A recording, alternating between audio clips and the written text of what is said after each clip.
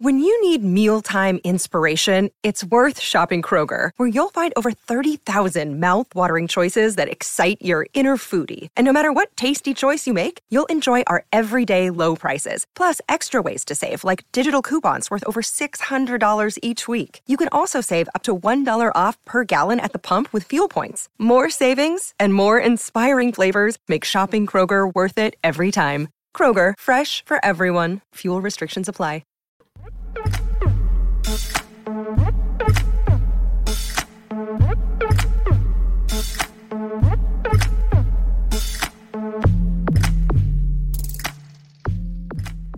Hey guys, I'm Sai, and welcome to Ace Podcast Nation.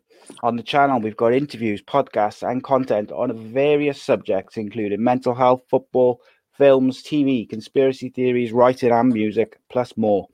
All our shows available in video format at youtube.com/Ace Podcast Nation, and all the audio is available at the usual podcasting apps. Today's show, my favorite kind of show to record, is Unscripted and Uncensored, episode number 10, where the people set the questions and the talking points. It is always a lot of fun. Never quite know where it's going to go, and often goes off on the tangents, so it should be good fun. And today I'm joined by my guest, who has been dominating Cage Warriors all over Europe, really. Recently signed with the biggest MMA company in the world, the champion. Still champion technically. Mr. Modestas. I knew I was going to forget to ask you how to pronounce your surname before I did it. I meant to ask you and then I forgot. Yeah, it's Bukauskas. There we go. There you go. What you said. Makes it easier. How are you, my friend? You okay? Yeah, doing good. Thank you. Thank you for having me on the show and everything, man. I really appreciate it. Yeah, it's going to be good. It's going to be a good laugh. I enjoy these ones, partly because I don't have to really do anything other than just get all the questions and put them into like a document just for me to read.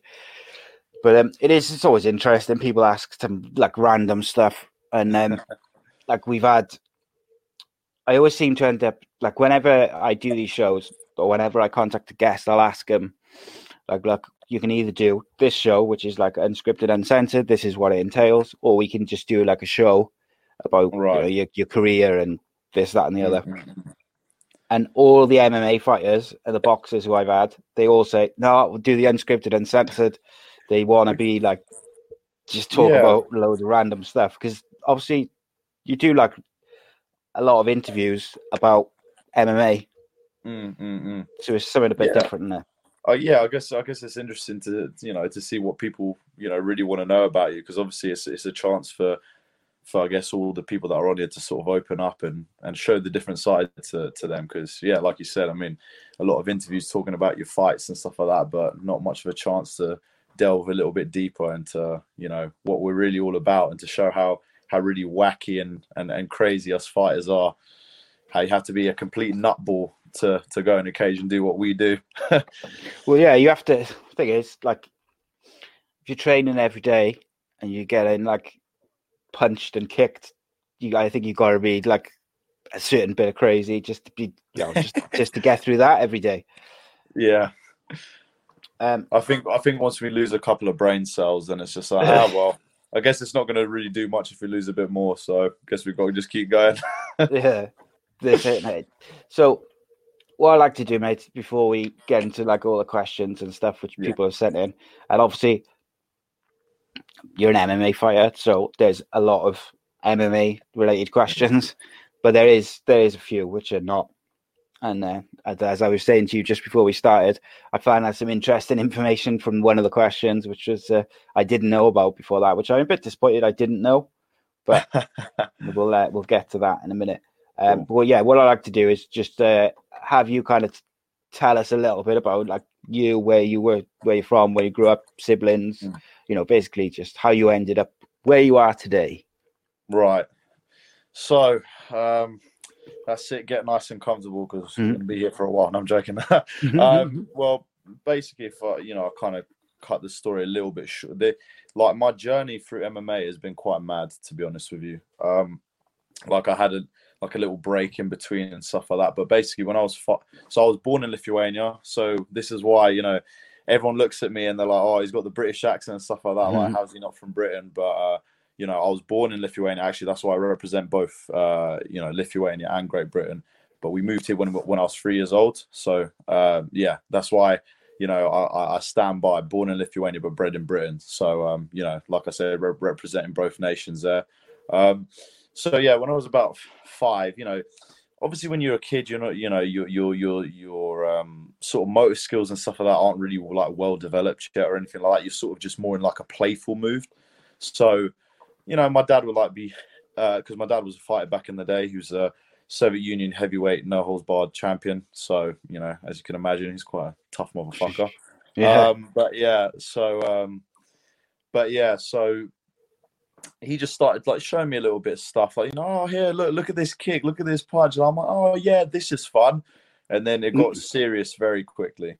I think it must have been after about 2 weeks of, oh yeah, let's just play with this. And then it became, no, you must hit hard. You must kill. So yeah, like it was very, yeah, it got full on pretty quickly. But you know, obviously I'm very grateful that he did, you know, made me very disciplined. Like it made me think in a way that, you know, I can't miss training. I need to do everything that is required. That was how I was brought up, you know, like having to put the work in to get where you want. But listen, via my dad's training, you know, I started out really in kickboxing. He did teach me Sambo as well. So we already had like an MMA sort of base, but we mainly competed in kickboxing, me and my sister. My sister was actually very good as well. She doesn't compete now, but when she was a kid, I mean, she would beat me up. I mean, do you know what I mean? Obviously, when puberty happened, then obviously things started to change dynamic. But yeah, right at the beginning, I mean, listen, my sister used to make me cry. That's how tough she is. She's a tough cookie. Yeah, seriously, you do not want to get head kicked by her, that's for sure. But yeah, so we both competed in kickboxing. I won the British kickboxing title in 4 different age groups, usually fighting older guys. I remember the last one I won was when I was 14, and the guy was like close to 16. So, you know, I'm very, again, grateful that because I've just been quite tall and I was very skinny still. Like, obviously now you might see all the photos, obviously the load of topless photos that I end up, you know, splashing out on my Instagram these days. But, you know, I used to be quite skinny, like insanely skinny. Like girls used to call me weedy. Like I'd say, oh, I'm doing shot put. They're like, really? Isn't that for like, you know, quite strong people? I'm like, what are you trying to say? Do you know what I mean? So,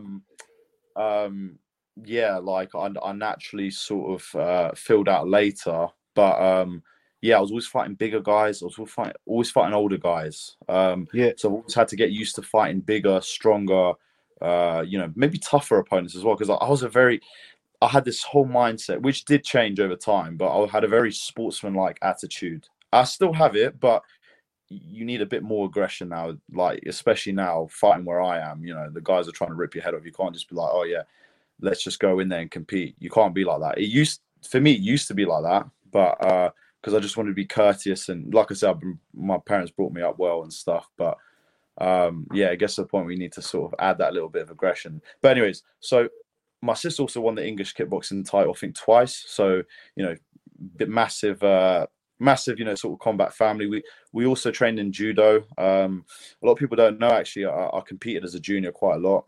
Again, because guys were massive and I was a lot heavier because I'm tall. I would always fight guys who are 3-4 years older. I was losing quite a lot of competitions at the beginning, but then obviously as time went on, my skill set increased and I naturally filled out. And then I started fighting guys my own age. I started picking up the golds and stuff like that. I actually entered like an international tournament and I got a bronze, which for me was quite a big thing because judo wasn't my main thing, but like, you know, to compete in it and like, you know, no one expected me to get any medals. So like, you know, I had quite a tough opposition. I had guys from, you know, other countries fighting me. And yeah, I managed to, I think I must have won 2 and lost 2 or something. So I got a bronze. But, you know, for me, that was quite a big achievement, that. So, and it was a bit annoying because on my last grading for my judo, because how they used to do it, you're allowed to attack the legs. Like, obviously that rule's been taken out now. But you had to fight for your belt. So you had to win a certain amount of matches. And I remember I literally would have got my brown belt if it wasn't for a stupid mistake on my end. I went for a throw that I shouldn't have really went for. And then he ended up reversing it, which was annoying because if I had won that particular match, I would have got my brown belt. So I ended up with the highest blue belt in judo, which I think would have translated to a green belt or something if I would have turned senior. But I ended up So look, mate, I've been competing in martial arts since I was, my first kickboxing fight was when I was like 8 years old.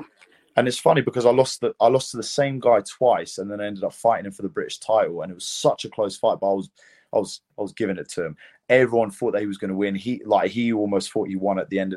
At the end, actually, the referee, he didn't see the because we had to go in up, designated corners. So we actually ended up going to the opposite corners. So when he lifted the guy's hand up, I was like, I just lost again to this guy. Do you know what I mean? Like I've been literally working my tail off, and I got a second shot at the British title, and I lost against the same guy. And then the referee looked down. He's like, wait, hold on a minute. That's not right. You two swap over. And then he lifted my hand. I was like, I won it. Like, yeah. So that was a massive. The kid was very tough. Don't get me wrong, but he was quite upset about that. As I can imagine, I bet. You just think you've won, and it was like a full-on brawl. Like it was. I mean, I've got the tape still to this day. I remember it was like everyone was watching. We had like the whole crowd come in to watch this fight. Because the first time I fought him, I was just a little bit inexperienced in a bigger stage. So, and actually my first ever fight I fought in kickboxing, I remember it was supposed to be semi-contact at that particular age, and then obviously the next age you're allowed to hit a little bit harder. But on that one, you're not supposed to go crazy. I remember the first 2 punches I threw. My dad obviously been teaching me just hit full power, literally jab cross, bang, knock the dude down. And I was like, and the guy was like, you need to watch your power here. But yeah, so many experiences of competing. And, a lot of times, you'd be looking out the window, you see all these kids playing, they're playing football, they're hanging out with their friends. And meanwhile, I'm sitting inside this sitting room, like dark room, waiting for my dad to get back, like getting ready to basically get absolutely hammered for about 2 hours with the pads. And, you're literally dreading every minute. Like, I think there's a lot of training sessions where I'll cry before because I'm like, I do not want to train. Like, I do not want to do this, but my dad's making me. And the thing is, I have no choice in the matter, so I just got to do it. I'm so thankful, though. If I didn't have that, if my dad didn't instill that in me, I wouldn't be disciplined. I wouldn't be, I guess, mentally tough. There's a lot of experiences that I've had that made me mentally tougher over time. But that in particular, just the fact that, almost getting forced. I believe that there's not enough of that these days. Like, and the thing is, although I was forced at the beginning, that's what then, at about the age of 11, I started drifting away. I still competed, though. This is the funny thing. I did other sports, but I was bringing back trophies in fighting. Like, this is how it was probably sort of already set in stone that I should just be doing some sort of fighting. Although I was good at other sports, I wasn't, and I was trying to pursue other things. This is the thing. I'm glad I also had a bit of time away as well. Like, I think it made me realize how much I loved fighting. Although getting forced into it maybe made me think like, well, what's outside of this? Like, is there anything that's actually better for me or I enjoy more and blah, blah, blah.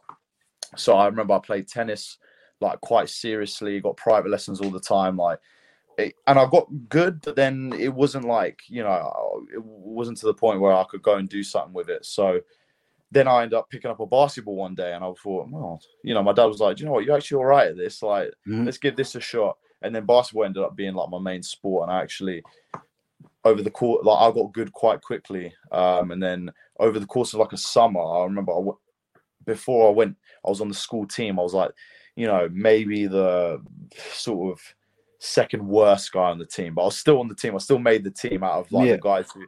But then by the time it finished the summer, I ended up being like the leading scorer. Like, everyone was like, what the hell happened to you? Like, I remember I'd score like 40 points every game and stuff like that. So it was mad. I ended up leaving that school as well and changing schools and stuff like that. Another thing I've got to be grateful for is a lot of people don't know that I've actually had a private education for most of my life. So I've got to give a lot of credit again to my parents, because if they hadn't, sort of put me into those situations, mate. I wouldn't be as well spoken, or I'd like to think I'm well spoken anyways.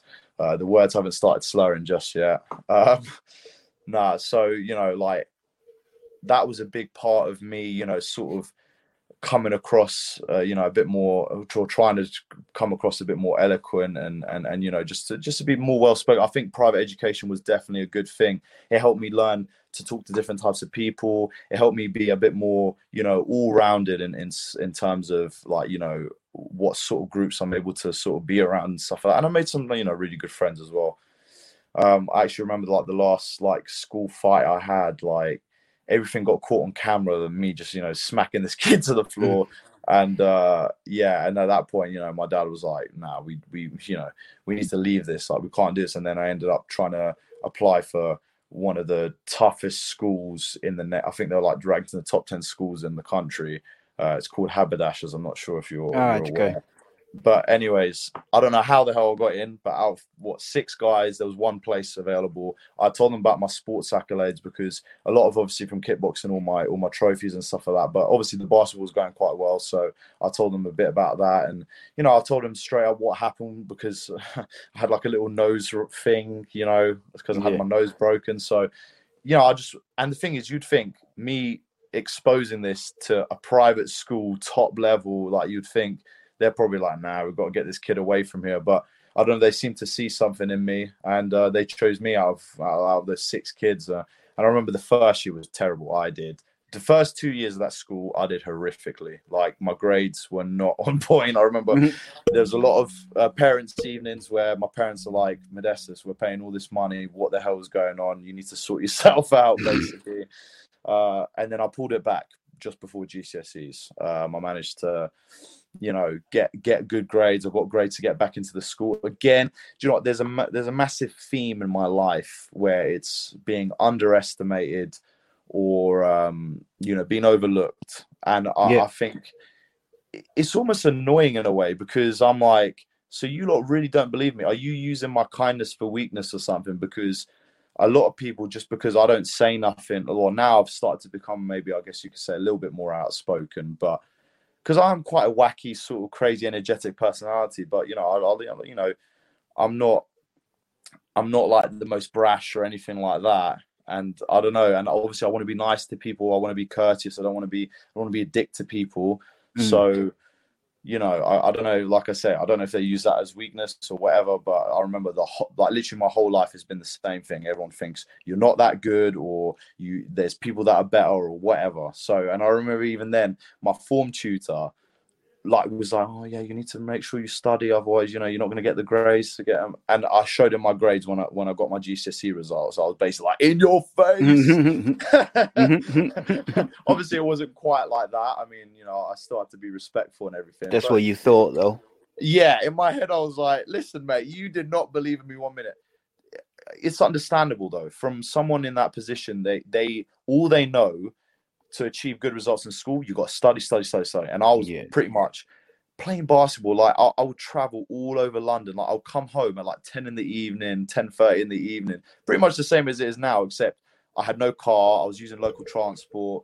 And, you know, you're going all over across London to get train sessions in, when at the same time you got to bloody study and, like, get these grades in. So, but so pretty much from about, like I said, till about 16 years old is when I started applying for a school that one of my old coaches went to in America, and the coach that coached him was still coaching there. So that's how I ended up getting the hook up there. You know, they showed a couple of game tapes and like, yeah, let's bring them over.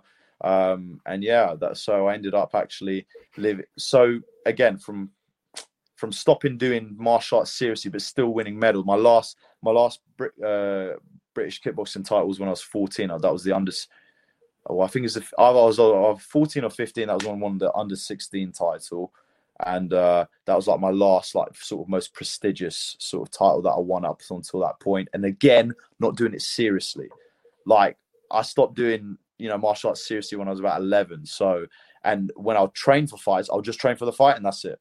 I'll just, you know, then I can keep doing my own thing. Or I'll train basketball mainly, but then I'll do a little bit of fighting on the side. So but then I went to America for high school for 2 years. So yeah, 16 years old kid going all the way to another country by himself, living with another family. That was another amazing experience that I had. So I lived out there for 2 years, and then I actually found out I was all right at American football. Fun enough, I played the easiest position to understand, like in terms of you don't have to know certain like plays, you just have to know a couple of things and that's it. But obviously they couldn't exactly put me anywhere else. Like if I would play offense, I'd have to know about 40 different plays, and at the end of the day they didn't know if I was like cut out for that, so they just I would have loved to have played offense, to be honest with you. I would have loved to play like tight end or something. And do you know what, to be honest, that was where as well in America it's crazy, their strength and conditioning is next level. Like this is why you have freak athletes, like genetic animals out there, because from 15 years, like pretty much 14, 15 years old, dudes are doing power cleans. I'm talking like coached by NFL coaches and stuff like that. They're doing like bench press. They know all the techniques, which is why now when I do my strength and conditioning with my dad, he tells me to do a snatch with the bar or a clean and press with the bar. I know all the techniques for it. But I've got to give credit to when I went to America, because they taught everything properly. And it was all about getting your maxes. Like my bench max when I went there was 180 pounds, which was horrific, right? And then when I left, it was about 275. So you can imagine the massive jump of it's great. Like I said, I was a skinny kid, man. Like, and I it's funny, back in the day, I used to think I was big. I was like, I've got a bit of definition going on here. And then I'll come to I look at old pictures now. I'm like, bloody hell, I was delusional. I was like, I used to go out wearing like short sleeve tank tops, thinking I'm the big guy, and then I've come to realize like I was a pipsqueak. But yeah, I guess as well, being like always the smaller kid, the skinny kid, fighting bigger guys. That's why now when I spar heavyweights and stuff like that, like I have no problem strength wise. And again, credit to the training that I did in America as well. But yeah, I ended up I wanted to get a Division 1 scholarship, but that wasn't on the cards. A couple of Division 2 schools had a look at me and the scouting. I ended up, I think, apparently some Division 1 schools for American football were like sort of looking at me and scouting me, but I had no idea. So if you can imagine, I was put in a very tough spot. I was like, do I continue playing American football and take away time from basketball, which is what I came here for, or, so I ended up quitting halfway through the season. I got a massive backlash for that because obviously all my teammates are like, you basically just ran out on us. It took a while to get back into their trust circles again, but I had to do what was best for me. At the end of the day, like I said, if I'm going out there for one sport, I've got to dedicate myself to that sport and really put it out there. And even then, like, look, the coaches, like, they liked me and, they wanted me to do well, but that's where I got a lot of the mental toughness, because they'll keep telling you you're doing shit. They'll keep telling you you're no good. They'll keep, and you just have to keep playing through it. You can't throw a strop. You can't, and if you do, they just won't play you. So it's as simple as that. I mean, I started, so I was considered one of the better players on the team. So, being a starter on the team and stuff like that, is quite, a prestigious thing for you to be on the starting lineup on the basketball team and stuff like that. But yeah, I'll get hammered into any little thing I'd done that was wrong.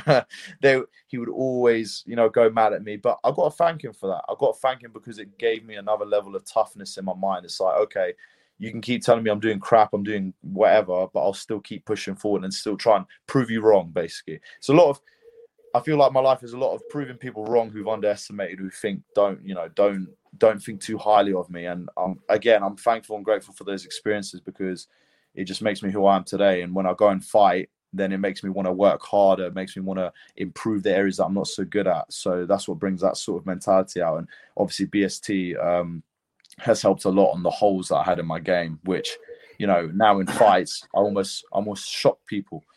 But so I finished school when I was 18. Then I came back home because there was a decision. Should I go to university there or should I come back home? My dad says, listen, get a job and go and let's start the fighting career. Let's get you back in this thing. And I got really motivated at that point. I was like, I feel this is my last chance to make it as a professional athlete, because clearly the other sports didn't work out. But I was thankful because I came back way more athletic. I came back way stronger, a lot more fatigued. Like the cardio was horrendous, absolutely horrendous. Even after basketball season, all I did, so I literally had from a period from January till about May when I left, I literally all I did was lift weights. I just went to the weight room and just thought, I don't know what the hell I was doing. I was just like, I just want to get big. I just want to, drink these protein shakes and just get. And I got massive. Like within the space of a couple of months, I made some newbie gains. Like that's where my bench max went up and my power cleans went up and stuff like that. But like I said, I had no cardio when I came back home. But yeah, as soon as I came back, like everything just went, everything ramped up properly. And ever since then, I've been working my way up the ladder. I've had, a couple of things that have knocked me back. I mean, a lot of people don't even know that I had a heart operation either. I've had a heart palpitations for my whole life. So I had most of my athletic career in those other sports and in kickboxing with a heart palpitation disorder. So it's like, how the hell did I even manage to finish those fights? Because basically when it got to a certain heart rate, if you imagine your heart has like a particular circuit it goes around and that constitutes a beat. Mine had an external circuit, which means when it got to a certain heart rate, it'll go around the smaller one. So just be like, do you know what I mean? And like proper pounding against my chest. Yeah. Feel lightheaded, dizzy. Sometimes I'll just keep competing. Like I'll try and just run it off because you have to do running off a fucking heart palpitation. Yeah, I know. Like it's like a bang on the knee or something. Just running it off. Mate. I remember we'll be running in 40-degree heat. So this is Louisiana where I was. So it was like deep south, humidity, insanity. We'd be doing like 1,600-meter runs and 100-meter sprints, 400-meter runs. And the worst thing, he was like, in the 400-meter runs, he was like, you have to run faster every single time. So start your first one slow because you have to get everyone faster. And he says, if you go slower, you're going to have to do an extra one at the end. Like they used to push us madly. But imagine I had heart palpitations whilst that was going on.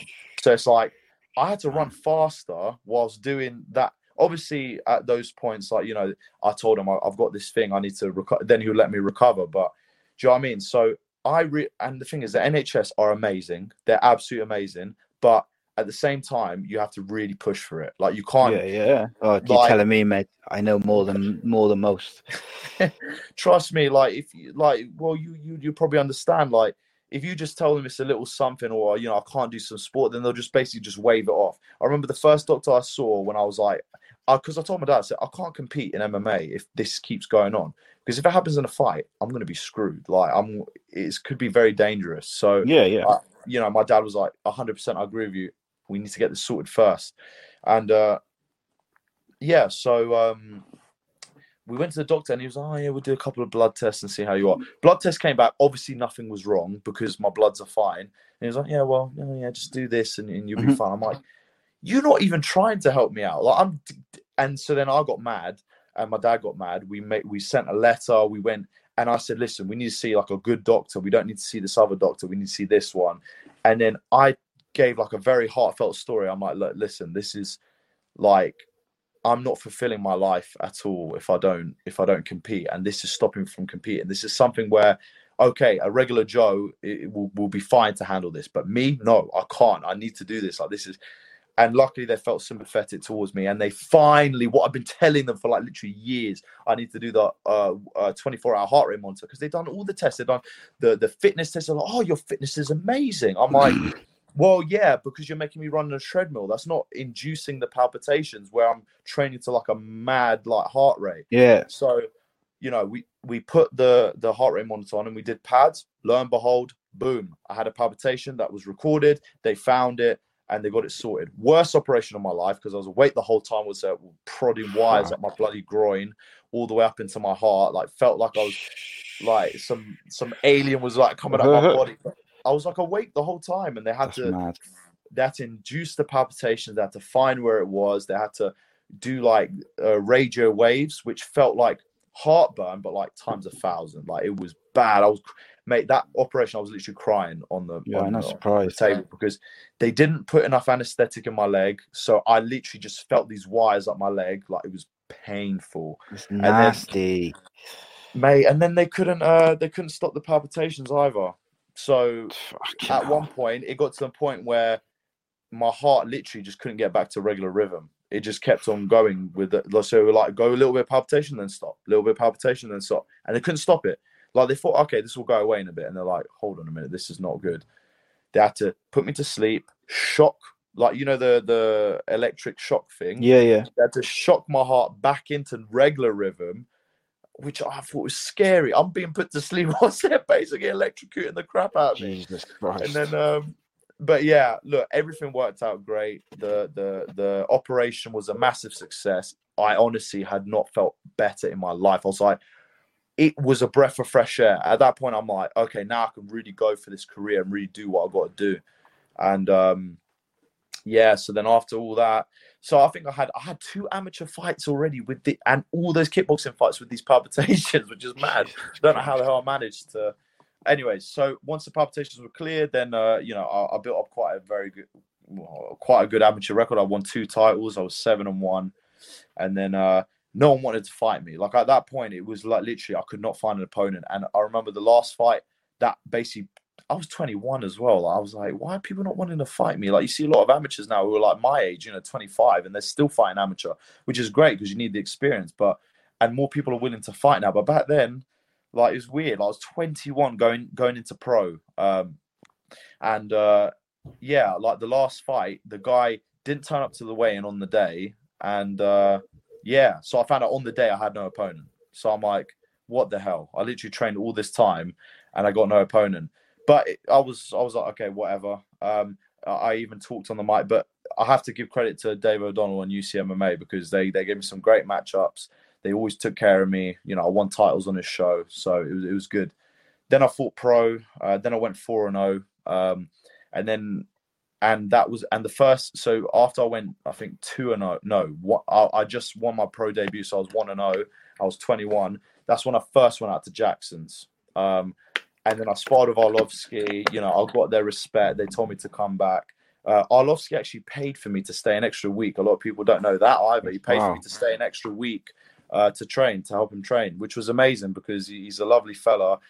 Hits like a truck. But it's good that, again, he saw something in me. They all saw that I was talented. So, and I was only there for a short time. I was there for like 2 weeks the first time round, like maybe 2 or 3 weeks. But then when I came back, I'm like, and then I won 3 fights after that. That's when I went 4-0. Then I was like, we need to go again, but we need to go for longer. And this was before I had my first title opportunity. And I was scheduled to fight Mike Shipman, but he had to pull out due to injury. So then they put in Pavel Dorofte as a replacement. And I found this when I was actually already in America, when I was training. And I was training with John Jones. And, you know, I got amazing experience that was. I was literally like his main sparring partner. We literally trained every single day. We went round after round after round. The first time we done kickboxing, we did like 5 rounds. We did MMA. Like we trained a lot of jiu-jitsu. But yeah, like I remember even the conversation I had because the guy that I got replaced with was 16-3 was his record, and my record was 4-0. So a lot of the coaches and my dad were like, listen, we think you should take this fight. We know you can win. You just got to be yourself and blah, blah, blah. But I asked Jones, I was like, listen, this is what I got offered on the table. What do you think I should do? And he goes, listen, the smarter move would be not to take this fight and maybe take another opponent. But he said the courageous move would be to would be to take this fight because if you win, you're right on the top of the heap. And me, I love taking risks. So, but not only that, I think you've got to be, a lot of people, they have big dreams and this and that, but they're a little like, you know, not to say that they're delusional, but like they don't understand either what you have to do to work to get to that point, or, you know, is your skill level actually there? Do you need to actually look at yourself and hold on a minute, I need to really work on myself? At that point, I felt I could definitely win. I was not like, you know, my skill set was definitely, mate, I was sparring with Jones. Like, what more can you know, at that point, I was like, I'm destined to be something in this sport. I just need to just go out and be myself and do what I know I can do. And it's funny because after I left, or when I came back home, I actually talked to which are now my management company. So I talked to them when I was 4-0, and they were like, oh yeah, you know, we'll see how your career goes. You know, we'll chat to you. You know, we'll keep in contact. So as many people know, I actually ended up losing 2 fights in a row. I lost the one for the title by footlock, and then I got signed to Cage Warriors, and there was big things. There's big promises. There was big, like, a big hype around me at that point. It's like, even, the president was like, this is no problem. You'll get back in there. You've lost one fight, but you took that too early. We can get you built back up. And I ended up losing my debut in Cage Warriors, so losing 2 in a row was quite a devastating thing for me, because after all these big things, after all this hype about, everyone just thought I was a hype train.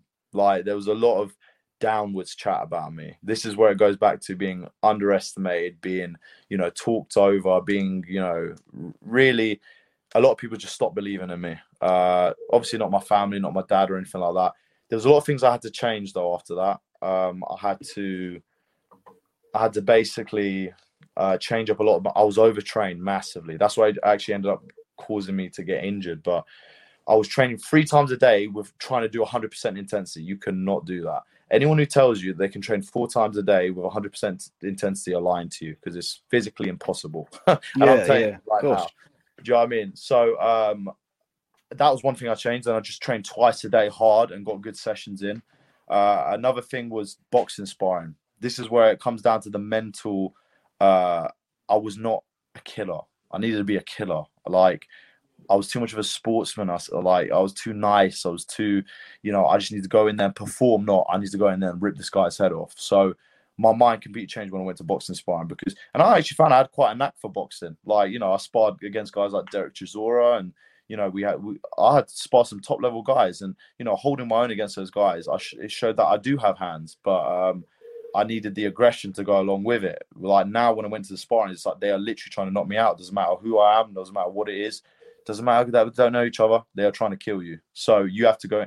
I've had probably 1 or 2 concussions from boxing sparring, which evidently is not good. But now that I've learned the game and I've got the aggression, I can avoid having those sort of. But I needed it. 100% needed it. I mean, it's not often you hear I needed to have a concussion, but at the same time, I needed those experiences to realize it's a dog eat dog world. You gotta go and get what's yours. So anyways, there's a lot of things I've done that were different. My weight as well, nutrition played a big part. I realized I was severely under eating. So many athletes nowadays, severely. I hear it all the time. I'm like, how are you training so hard, eating the way you are? So that I got a completely changed perspective. Everything went great. End of the year, I'm like, I'm ready to rock this. Cage Warriors didn't get me a fight, and obviously I can understand they were a little bit annoyed with me for losing that fight, which really they put it in my favor that I should have won. And but whatever the case is, they couldn't find me a fight. They said, okay, we'll find you a fight in the new year. I went to go and see my ex-missus at the time. She literally we'd been dating for 5 years, like long distance. That was where a girl that I met in high school. And she actually came to watch me my first. So I was winning 4-0, blah blah blah. She was there when I lost my first fight, and already from that moment I could tell that maybe things weren't going to work out between me and her, because already I started to see a loss of belief in her eyes. So for me, that was like a bit of a red flag here. But anyway, so I booked a trip to go to America. I was telling my dad, I don't want to go. Like, I'm in amazing shape. I don't want to go to America. I don't want to, I need to stay here and train. He goes, no, Modestas, listen. You've had a tough year. You should go and recuperate. You've paid this money. Go and relax. Come back refreshed, ready to go. New year, you're gonna be ready. But he said, stay in shape, because you could have a fight in February. So I was like, fair play. Then I went back there, and that's actually where I ended up tearing my meniscus. One of my coaches, amazing guy, Viren Keller's his name, amazing guy. Literally, every time I talk to him, he's like a brother, man. He's like a big brother. He was there for me all the time in the basketball. He was my old basketball coach. So, like, the assistant coach, he'd always take me in the morning at 6 a.m. to come and help me shoot hoops and stuff like that. So, amazing fella. And he really wanted to help me out with the MMA. So he's like, yeah, we're gonna. He found a gym for me, like a massive space. I'm like, bloody hell! If these MMA gym, if these sort of outside behind, gyms got cleaned up a little bit, man. Like, America could do quite well, like, in terms of having gyms elsewhere instead of just at American Top Team. Like, they had some good facilities. Anyways, I was just doing my spinning kicks like normal. Everything's going fine. And the next thing you know, I just do a spinning 360 or 540 or whatever, like normal. I landed on it properly. It wasn't like I landed on it awkward or whatever, and I just hear a rip, and like my knee just swelled up, and I'm like, oh, this could not have happened at the worst time. Yeah. So, and especially because I was in another country as well, like my friend had to help me pay to even get seen by a doctor, because they're all private. They don't, have an NHS like we do. So yeah, that was a bad thing. I mean, and then from that point onwards, everything went downhill in my relationship. Like, she still loved me and we're all cool, but like every time the conversation would come, so the question would always be, how long are you doing this fighting thing for? How long are you doing this and that? And I'm like, well, I'm gonna do this until I'm UFC champion. Like, there's no two ways about it. Like, I ain't stopping. You're not gonna see no quitting me. Anyways, so when I came back home, so up until this point, I had a sponsor who helped me train, like, and amazing. He helped me out for a long time, fair enough. But I got left in quite a bad spot. So, initially I was told that I would have the operation paid for. That didn't happen. So we ended up prolonging when I could have got recovered. I had to go to the NHS, which again, luckily, they literally in 1 week, I told them about my leg injury. I told them about my career. I said, listen, this is my livelihood. In 1 week, they got it sorted. I'm like, bloody hell, thank the Lord. Do you know what I mean? Like, seriously, NHS pulled through once again for me. Yeah. Amazing. So when they do, like, like, they can help you a lot. You have to really, nag it into them. Do you know what I'm saying? But yeah, so I basically, when I came home, I had a conversation with my ex-girlfriend again. She said, like, her family started not liking me because basically they just didn't believe in me. They're like, oh, now he's got injured, or now how long is it going to be before he comes and moves in with him? So I decided to end it. Like, what's the point? Like, we need to do our own thing. So I just split up with a long-time girlfriend, which was emotionally heartbreaking. I just lost a sponsor, which now I'm literally left with no money. I have no way of income. I'm injured. I still need an operation. I'm like, what do I do? I was literally at the low, like, I was at the lowest of the low. There was times where, mate, I tell you, mentally, like, it was very, like, I was in a deep depression. My dad would come into my room a lot of days and I'll just be crying because I'm like, I can't handle this. The cocodamol that I had for my knee after the operation, honestly, that's what helped me at least stay a little bit even sane, because it made me, like, not think about how bad things were, like, because it makes your head, like, go spaced out a little bit. Yeah. So, I mean, mate, there's times where, if you were talking, like, real deeply, like, there would there was a couple of thoughts of suicide even. Like, it was bad, man. Like, I literally was like, how the hell am I going to come back from this? And it was only the people that were close to me, the people that loved me and supported me, like my dad, like my family, my stepmom, my sister, and stuff like that. That really, my dad always told me since day one, Modestas, I believe in you. This is nothing that's going to stop you. You need to come back from this. You're going to be stronger. You're going to be fitter. You're going to be better. I have to give credit to my mum as well. She helped. So the road to recovery happened when I went to go and do my the physio. I took it very seriously every day, obviously. But again, I had no money, so I need to figure out how the hell I'm going to get money. So she helped me pay for my PT course. I got my PT qualification. I went and worked I finally found a job at a gym. The rehab started going better. I was coming back. I started being able to do wrestling. So, mate, everything just started spiraling upwards after that. It was a very slow process, but we started getting back. But still, there was a lot of doubt in people's minds. You should see when I was in the training room, man. Everyone was like, yeah, he was good, but is he really that good? And I'm like, and I could see it, because you can see the contrast from how I was then to how it is now, which is mad, but understandable again, because unless you're performing, people ain't going to believe in you, are they? So, anyways, so I went on a massive, like, then after that, won the kickboxing fight, won 2 fights in a row on Cage Warriors. I was even scheduled to fight Kenneth Berg at one point. And then he pulled out a couple days out from the fight, and then he ended up turning up to the event and in my opponent's corner as well, which I thought was a bit strange. But anyways, then I dislocated my left knee. Like, mate, it's just a whole roller coaster.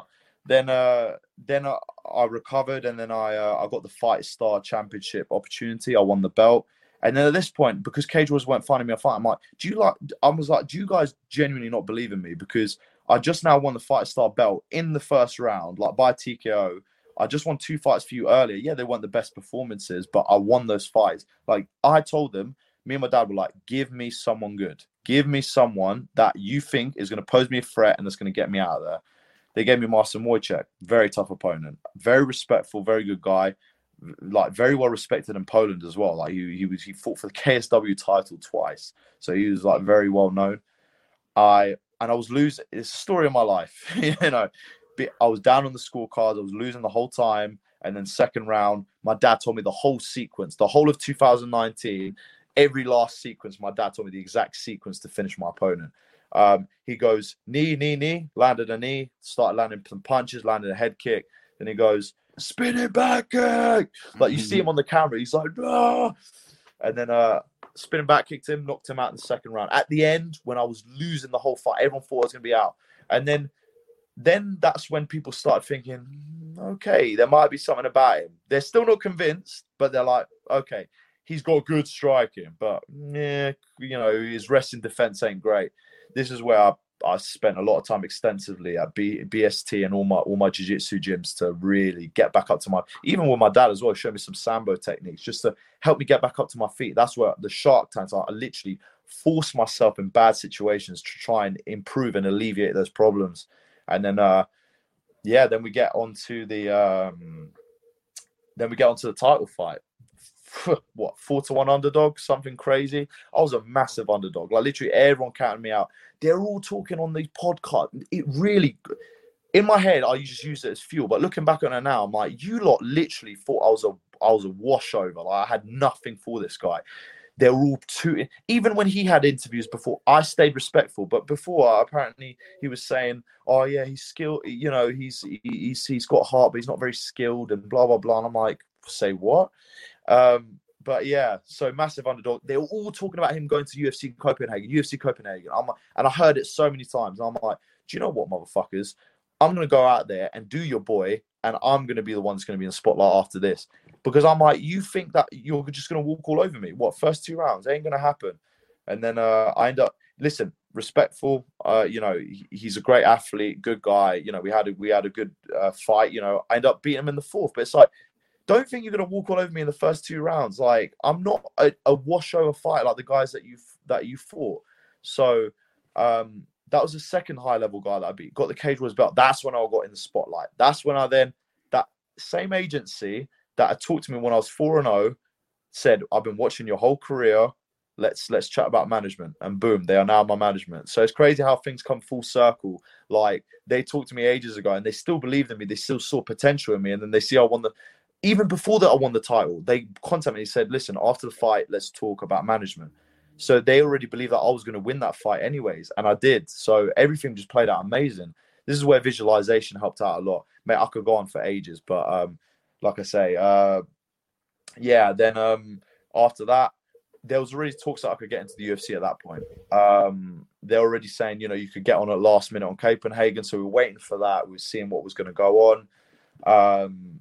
It didn't, obviously we didn't get the call up because no one pulled out or anything like that, but I was fine. But then the question was next, like, what do we do? And I'm like, I want to fight. So my management was like, listen, we can wait or you can fight. And I said, I want to fight. I'm a fighter. This is what I do. If I'm going to be scared about losing now, then why the hell am I in this game? Like, if I don't think I'm going to beat these guys now, why the hell am I, do you know what I mean? So I took a fight against another top ranked opponent, a top Italian guy. Literally, his only loss was to a guy that's in the UFC now. And then, I beat him in the first round. Again, very respectful guy, very good athlete. But again, they all played like more of the wrestling game. And then I got back up to my feet. And then again, the same sequence. My dad goes, elbows, elbows, elbows. Next thing you know, the elbows landed and they struck badly. Everything that happened in all these fights, I visualized everything. This is what people don't get either. I literally sit there and envision all what would happen from the walkout to the change room. I felt like I was having deja vu. How the hell do you go into a fight already having deja vu? That's already when I knew I'd won. Same like in the title fight. I felt like I was having deja vu even then. So it's mad how everything just comes out to play. And yeah, then obviously even my management were talking to me and like, you know, we're trying to figure out like what's next, or what we like, are we going to get to the UFC? What's going to happen? Because I just defended it, and they were literally telling me that defending my belt again probably wouldn't raise my stock anymore. Like, yeah, it would add to my record to be experienced, but realistically, would that help you get to the UFC? Probably not. So I was like, so what do we do? They were talking about the Contender Series. So I agreed with them. I was like, 100%. So the deal was, we're probably going to fight in June in the Contender Series because they do want me on there.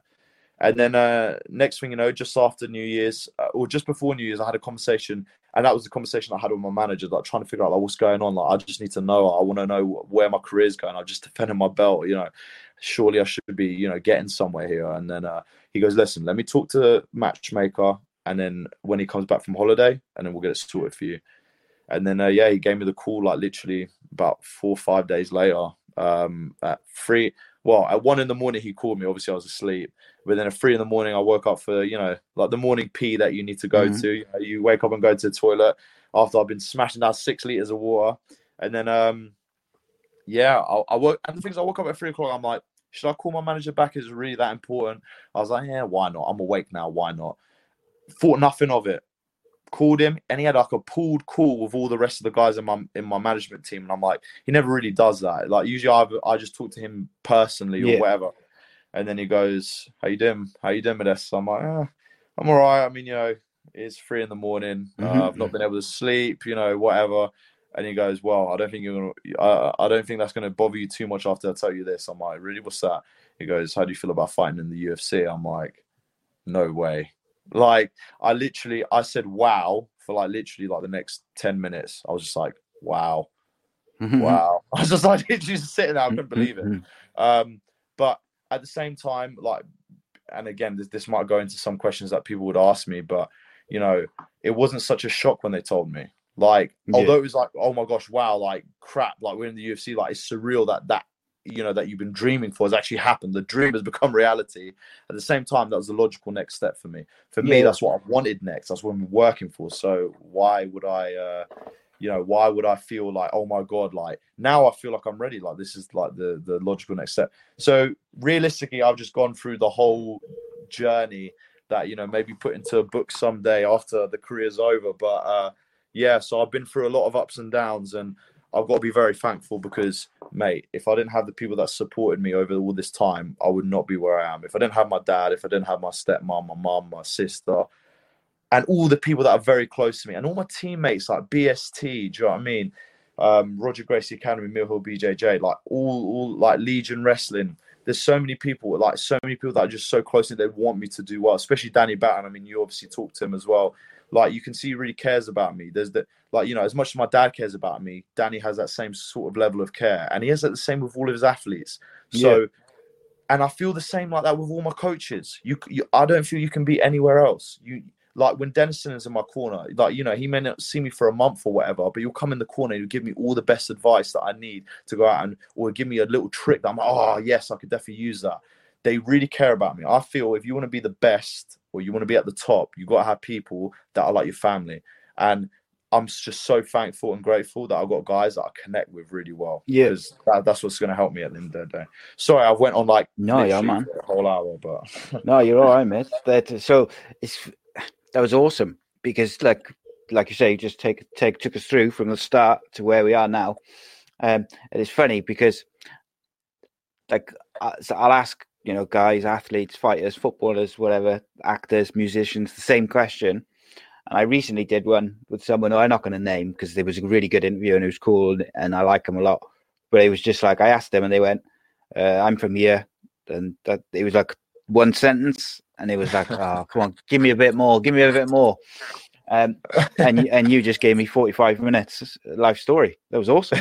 I love it. Yeah, I'm quite the talker, as you can tell. Yeah, that's good. That's good when we got this stuff coming. But you know what? Like about 20 minutes in, I was thinking, oh, could I just go and nip out there, have a quick smoke, come back, and he'd still be talking? But no, that was good. It was cool. I loved it. A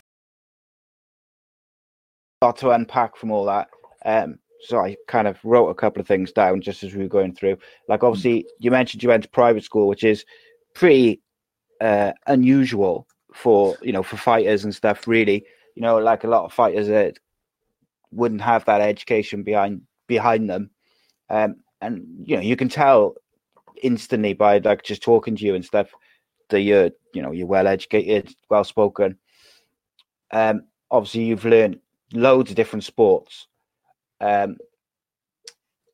Basketball was the one that basketball and American football interested me, particularly basketball, because you said like you're good at basketball, and then obviously you went out to the US for a couple of years.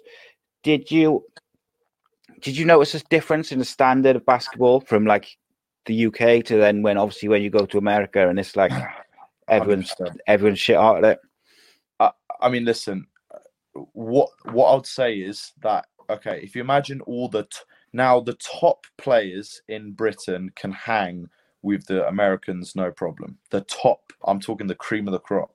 Yeah. But like, there's not that many of them in Britain. Like, there's not as many. Like in America, like all the guys that are like the cream of the crop here, there's way more of those guys in America, because obviously that's like one of their main sports, along with like baseball, American football. Like basketball is like one of their big time, you know, the NBA's over there and stuff like that. So there's a lot of kids that start very early, and you know, they end up doing really well at it. I think the standard is just different. Like they're a lot more professional, especially in school, man. You've got to imagine, we were in high school. This is not even college level. Like I'm talking, this is like, you know, 14 to 18 years old. Guys who are like getting like NFL, NBA type coaching for strength and conditioning, and like the sessions, I'm talking like a school team. Like I'm talking a school team. Yeah. He would tell us to wake up at 5 a.m. to go and train before we went to class, and we'd still have to go and do class, and then we'd have to train after school as well. So, mate, they took things extremely serious. But you can see why America does so well, because they literally, their sports teams they get all the sponsorships as well. Like over here, you don't get much like support, I guess, in schools for sports and stuff like that. If you're at the top level, then yes, but not for like grassroots or anything like that. Over there, I went to school. They must have had at least 40 different sponsors from the parents of the school. So I like all these banners of all these different companies. Like they really want to see the school. I mean, listen, our school sports in that particular school that I went to, well, we were ranked. Like, listen, we went to the state semi-final game. Like, that's a big deal. We lost to the team, I think, that ended up winning it. But the team that we played against that we lost to, our tallest guy was 6'5". I was the second tallest guy on our team. And they had 3 guys who were over 6'5". So they had like, Jesus. And I was guarding a guy who is now playing in the NFL. Like the guy that I was guarding was at 18 years old, 250 pounds and 6'8". Jesus Christ. He was a muscle-bound, like absolute crazy. Do you know what I mean? And I'm guarding guys like that. This is another thing. I've been competing with like top-level athletes like pretty much my whole life. So, yeah, in America, the level of when, like, you know, teams want to do well, like obviously the ones that are lower down, you know, they probably don't care as much. But the reason why they're not doing so well is because, yeah, the coaching isn't that great or whatever. But the school that I went to, they took it very seriously. Yeah. And I can imagine for about at least 60% of schools, that's what they're all like. They want you to really get the most out of your sporting career, which is why their basketball is on a whole nother level in comparison to the rest of the world. They beat teams by 40 points.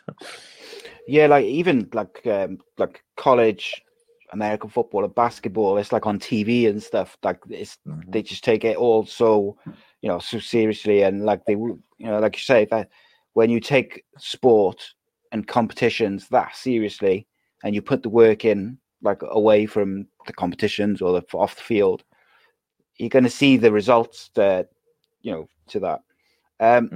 Okay, so let's have a look at some of these questions that we had then. So like some of them you've answered actually, like how old were you when you first started training? So we'll leave that. Amateur fights. One thing I noticed, I've spoken to like a couple of MMA fighters now, and you know, a lot of them have come from like a background of kickboxing or taekwondo and stuff like that, and then naturally graduated, you know, into MMA, which I always find interesting because obviously, like, I'm assuming like professional taekwondo or professional judo and stuff like that is not going to be as lucrative long term as MMA fighting. But equally, you want to compete at the highest level, and I think MMA now, compared to say 10 years ago, is just a different beast, because now you've got to be good at everything, every discipline, or you ain't getting to the top. 100%. Whereas last year, like 10 years ago, you could get away with being like a top striker and then okay at like basic grappling, defense, whatever. You got no chance doing that now. Okay. So, what was your family's reaction when you first told them that you were going to the UFC? Again, it's probably a different reaction to what most people would expect. I mean, well, some of it may be what you'd expect, but listen, it was 4 a.m. when I found out this information, so obviously it wasn't exactly the best time to, sort of find everything out. But yeah, so what? Like, I think 5 o'clock, my dad woke up anyways, and I came up to him. I told him, yes, Dad. Guess where we're going? And I said, and then he was like, what? And I'm like, oh, we're going to the UFC, baby. And like, you just see a massive smile on his face, literally smiling from ear to ear. My stepmom, Rose, absolutely lovely woman. She was jumping up and down. She was like, do you know what I mean? It was just the vibe. What I noticed was my dad, he had a reaction of he's extremely happy, but he's like, okay, that's what we expected. That's what we wanted. Yeah. That's what we've been working towards. Like, this is nothing new to us. We know that this is where we need to be. So in a way, he was just like, he just got very motivated for training. He got very excited, but you could see that the whole vibe in the house was just of pure just happiness and excitement. Like, we're in the UFC where we're doing bits now. This is what we've been working towards. Like, everyone in the house, it's just an aura of happiness. Like, yeah, if you can imagine, we'd just be walking around doing normal things, and we're just a bit more enthusiastic, or a little bit more, we're just a bit more like infused and like happy. Like, so it's crazy. It's just the whole vibe was just a pure, like, like heartfelt emotion in the house that you can tell by the way we were talking, by the way we were acting, and it's still the same now. Like what I found out about a month ago, and this is still the same sort of vibe. But at the same time, obviously, like it's weird because I haven't seen them that happy, like that crazy happy. Like, as obviously I'm the same, but yeah, it's still the same sense of we still got work to do. We need to become better. Like, there's still the thought of this ain't like, a lot of people can already sit on that and be like, oh, I'm in the UFC. Yeah, that's great. No, there's a hell of a lot of work to be done. So obviously I just get back into the gym. I just do what I got to do. Over Christmas, I was still training. So, I think being a martial artist as well, you have to constantly try and improve yourself. You have to constantly try and level up because, like you said, the game's going up, man.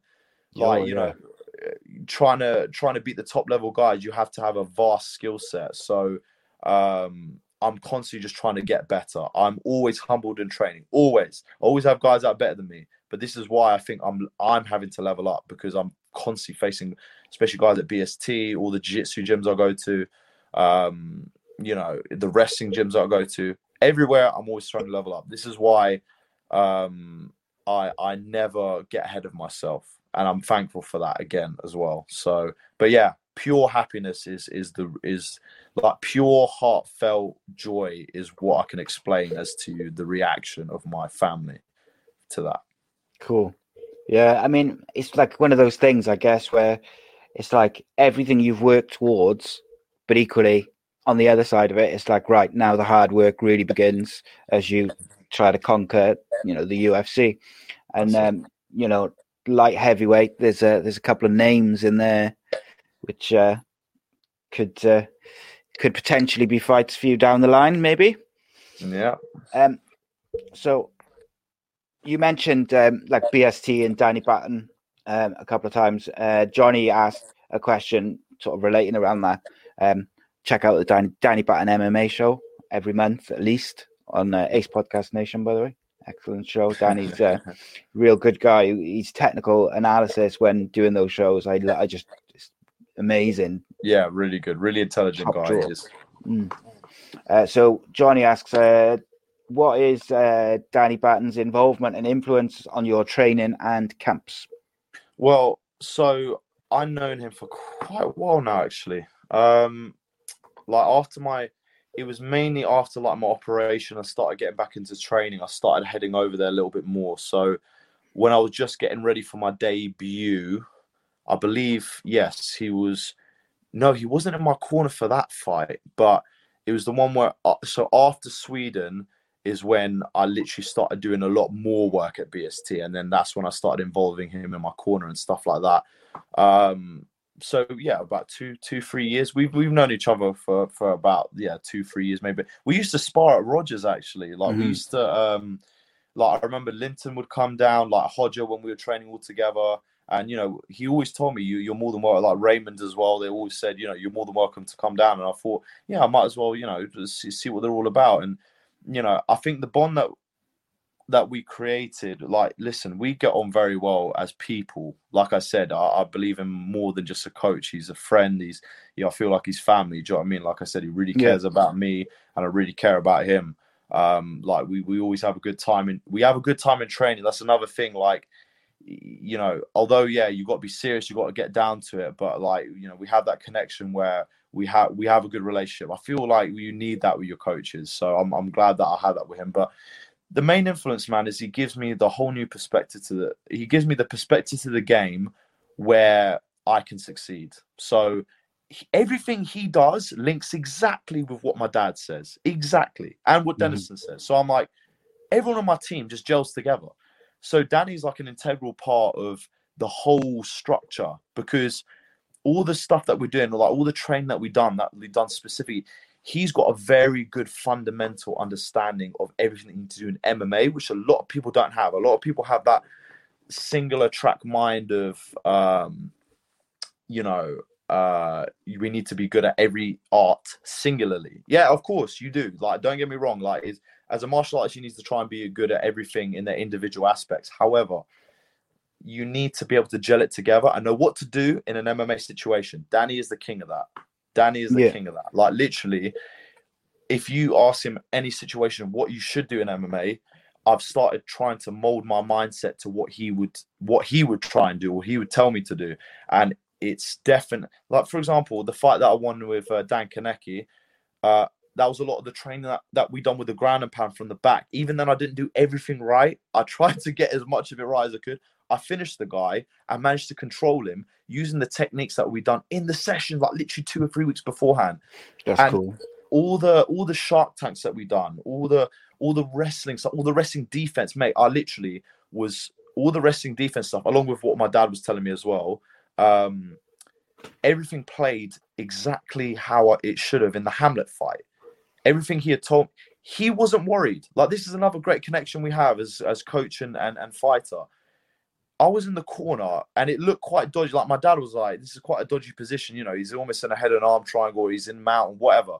Danny was like, he's good. He's been in this situation before. He'll be fine. That's another key thing that I think you need to know. The fact that he knows me as a fighter, he's seen me in those spots. He's like, and he's okay and he's relaxed.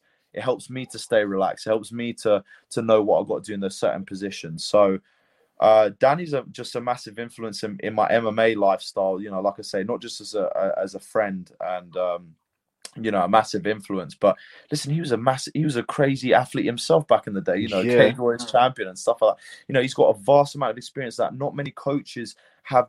He's got like a Greg Jackson sort of mind, which is what I like about him. He's got a mind where you need to do everything in an MMA sense and to put yourself in the highest percentage to win a fight.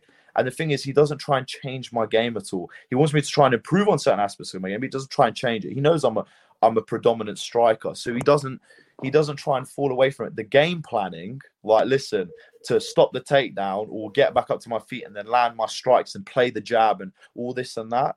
Again, it gels well with my team. It gels well with me. He's like I say, he's a mastermind of the game. And again, I'm very lucky to have been put in his pot along with Raymond, mate. Like, I can't thank everyone enough. Everyone together, they're all looking out for me to get the most out of me. And I think that's another thing that really sticks out to me about Danny, is because he's trying to help me get the most out of myself. So, and he can see the improvements. He'll tell me I'm doing good. He'll see something that's not going good. He'll tell me I'm not doing good. And then slowly we try and build and work towards it. So I feel like my fundamental MMA game, it has stepped up a level, which I'm very thankful for. So big shout out, Danny. Are you good to keep going, mate? Yeah, we're all good, mate. Yeah, cool. Zach says, was that you on Take Me Out season 11? How did that come about? Right. I think it was basically a very weird sort of situation. I remember getting a friend, listen, I'm still naive to this day, but just me going on the internet thinking, oh yeah, Lucy Costa, yeah, chick, let's add her on Facebook. Do you know what I mean? So I added this random person on Facebook, as a stupid idiot would do, not knowing who the hell they are. And I sort of had a couple of mutual friends. I was like, okay, why not? Yeah. And then I looked at it and then it said, again, it just drew me in straight away from the get-go. I added her and then I looked at her page. It said, oh, why don't you apply for Take Me Out? Again, I thought nothing of it. I'm like, oh, well, okay, cool. Yeah, sure, I'll apply for Take Me Out. Why not? I do my whole application. It took me about 30 minutes because I was chatting a lot of crap on there. In terms of, I was just answering it the way, whatever. I was being very sarcastic and, whatever.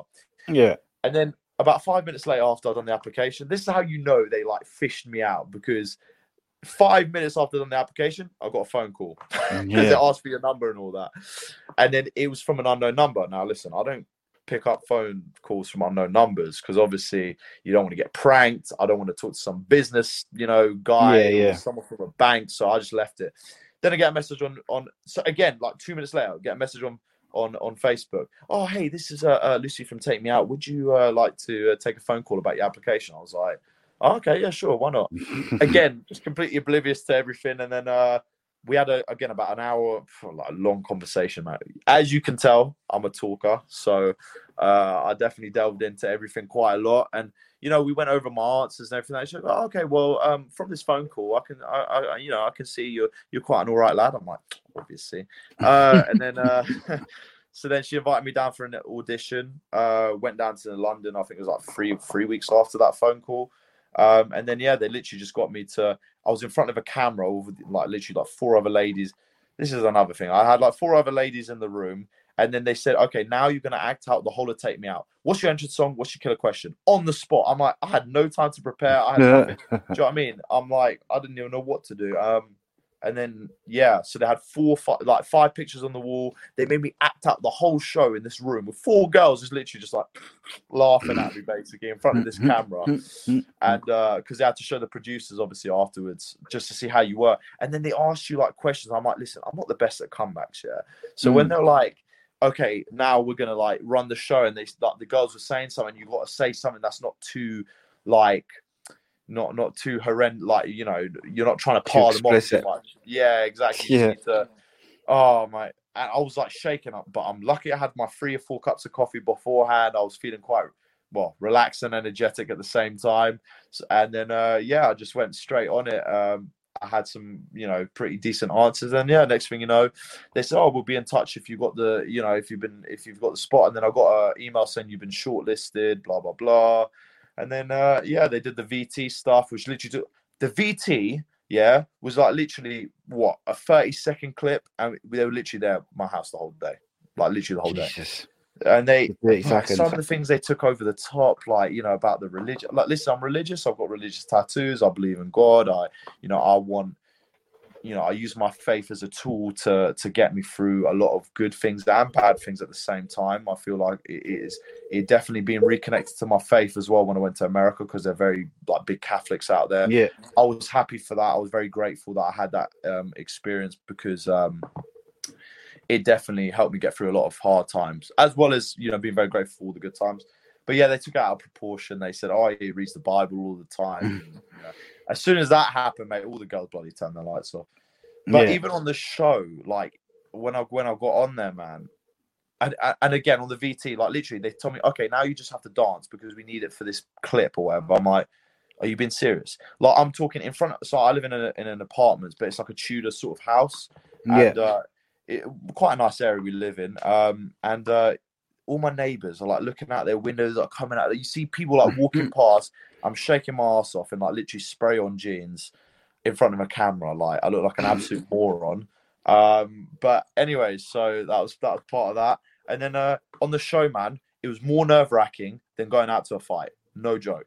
Like I'm talking, there was 4 guys on my show, and I was the last one to go out. That is the worst. I think that's the worst. Just waiting then, and you. If you're the first or the last, that is the worst. Literally, if you imagine all the guys, you're pumping them all up. You're like, oh, you have all the guys in the room. They're like, yeah, you're gonna do great. Blah blah blah. Like, do you know what I mean? Like, tell them they're gonna go and smash it. Blah blah blah. And then obviously, if they get a date, they go into another room and this and that. And then so all the guys just slowly start chopping away. Even the last guy, you notice the energy just slowly started slowing down. Like I was the only one pumping this guy up and blah, blah, blah. And there was like maybe one other producer in the room. And then everyone left. I was the only one left in this room. No. I was in this like literally like a room about the size of my bedroom. Like this small, like it looked like a bloody prison almost, like these studios. You know what I mean? Like you're in detention at school or something. And again, I was just sitting there. I'm like, I'm playing some music on the laptop. I'm like, okay, you got this, Mo. Don't worry, just show me the bit of those cheeky moves you've been practicing. And do you know what I mean? Like trying to get myself pumped up. That was the hardest part. Like there was no one to calm me down or get me ready. I had to do that all myself. And then they're like, okay, Modestas, you're next. Got all the makeup on, got the microphone in. I was like, and then when I went into the studio, you had to walk through like all these tunnels and everything, obviously behind the scenes because you're not allowed to be shown to anyone. Oh my Lord. It's like the same when you go into an arena for a fight and you hear the crowd roar. It's the same there. And I was like, oh my Lord. I go behind, like, obviously you're going behind and around all the studio to get to where the love lift bit is.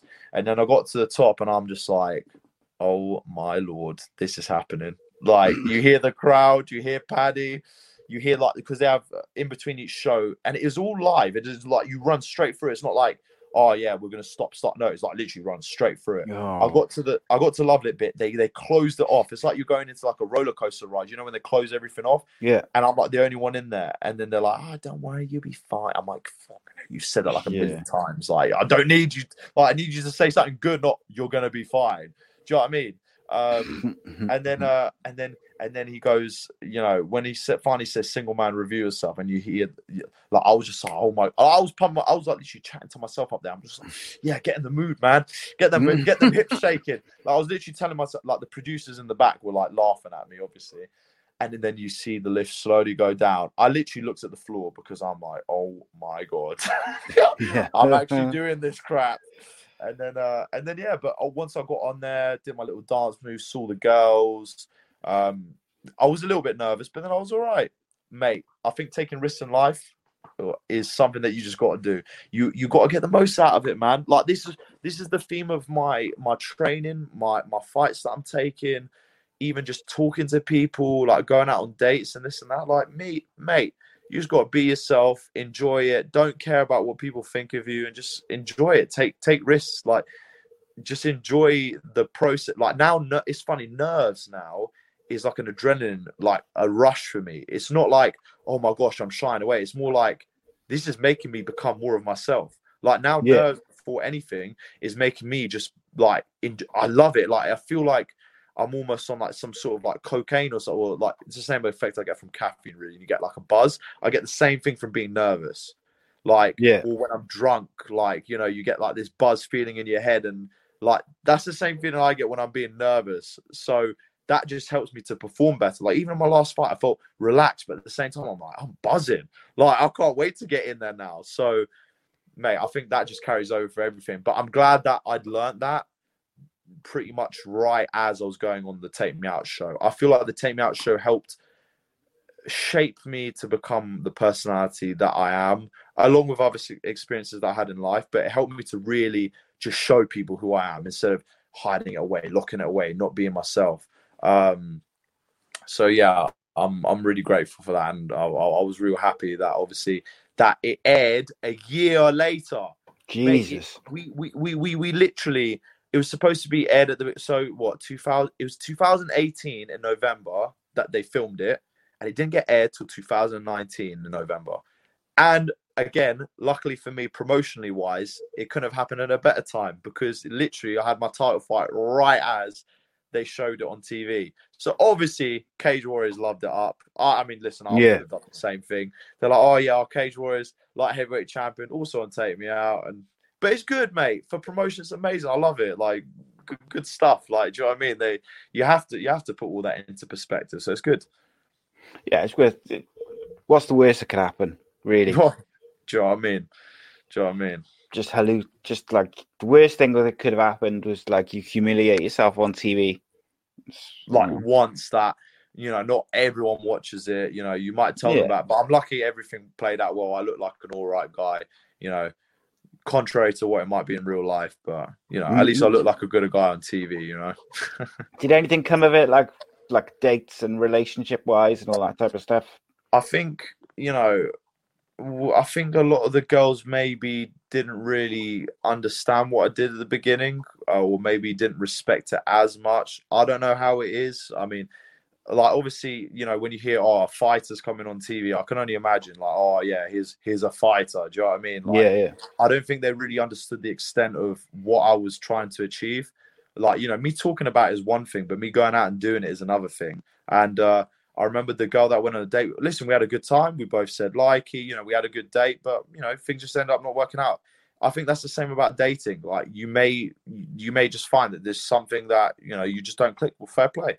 Like, we clicked on the date, but when we came back, we didn't. So fair enough. She came to one of my fights. She saw my Wojciech fight, so she saw me. I think what I really liked about her was that she showed genuine care about the fight that I just gone through. Like, I just come back from the scorecards, like, down, and like, the crowd was roaring when I spinning back kicks and where I was like coming back. I think that might have been one of the bigger comebacks of the year.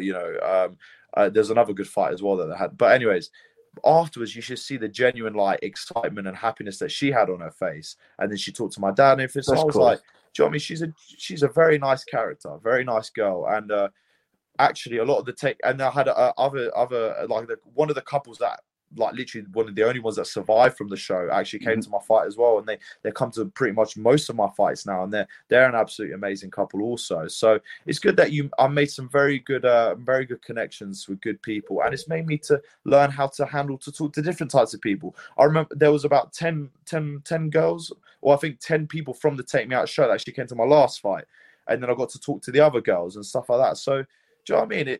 Making connections, talking to people, getting to learn different personalities, it's all a part of life. It's all part of the learning process. You can't really, you got to be happy with all these experiences and grateful that you're able to learn as much as you can. Mate, in this process of life, you got to learn and take in as much as you can, because you only got one shot at this. You might as well just go crazy and get the most out of it. So I'm thankful that it's made me have to learn a lot of things. Like learn a lot of things about different people, how to act with people, how to talk, how to be, what the social environment of this particular type of people's like, and stuff like that. So it's great, and they did really like properly support me, which is great. Obviously I love that they were right behind me. They sent me nice messages, obviously after my title win. So you can't be anything but happy and grateful for everything. Yeah, and you going back to like how you ended up applying, that's how people get catfished on Facebook, by just adding random people and start clicking links and filling in forms and putting phone numbers and stuff on it. That's exactly what happens when people like steal your information or like catfish you. Well, yeah. Now you're making me sound like an idiot over here. No, I don't mean it like that. It's true. Like, I completely agree with you. So, like, it was a very stupid move on my part. But when I looked at the application and everything, obviously they didn't ask for any bank details or anything like that. They just asked pretty much for a phone number and an email address, and everything seemed legit. I guess you could say I'm glad everything, ended up being legit. And it wasn't me just like giving up my soul to someone on the internet. Do you know what I'm saying? So yeah, you're 100% right in that aspect. Well, like you say, you made some friends and supporters and connections through it. 100%. More life experience. Definitely. Jay asks, have you ever taken part in the team MMA fights in like Europe, in Russia, and places like that. Have you seen them where there's like, say, 5 on each team? They blow the whistle, and then it's just like a free for all. That's so chaotic. Yeah, I can't imagine what it'd be like. I think it'll be more of an adrenaline rush in that situation. Yeah, so yeah, you're like in a very volatile situation. Like, I can only imagine what it's like. You know, you're beating some guy up, and then some guy comes running up beside you and like knocks you in the head. It's like, how do you handle that pressure? Like, I'll be way more paranoid. Like, yeah, it's already hard enough just being in the cage with one person, let alone 5 people. I mean, obviously you got your teammates then helping you out, but I can't imagine what that would be like to be fighting with other, like, you have to worry about your guy, but then you got to worry about another guy. Like, what if your guy gets submitted? And then it's like, I think it's a lot more dangerous as well. Like, you know, because what if there's like 2 guys on one guy, and they're like, it's not like they're holding back. It's not like they're playing with you. Like, they're trying to do the same thing that one person's trying to do to you. So, yeah, I mean, I've never done it. I don't plan on doing it.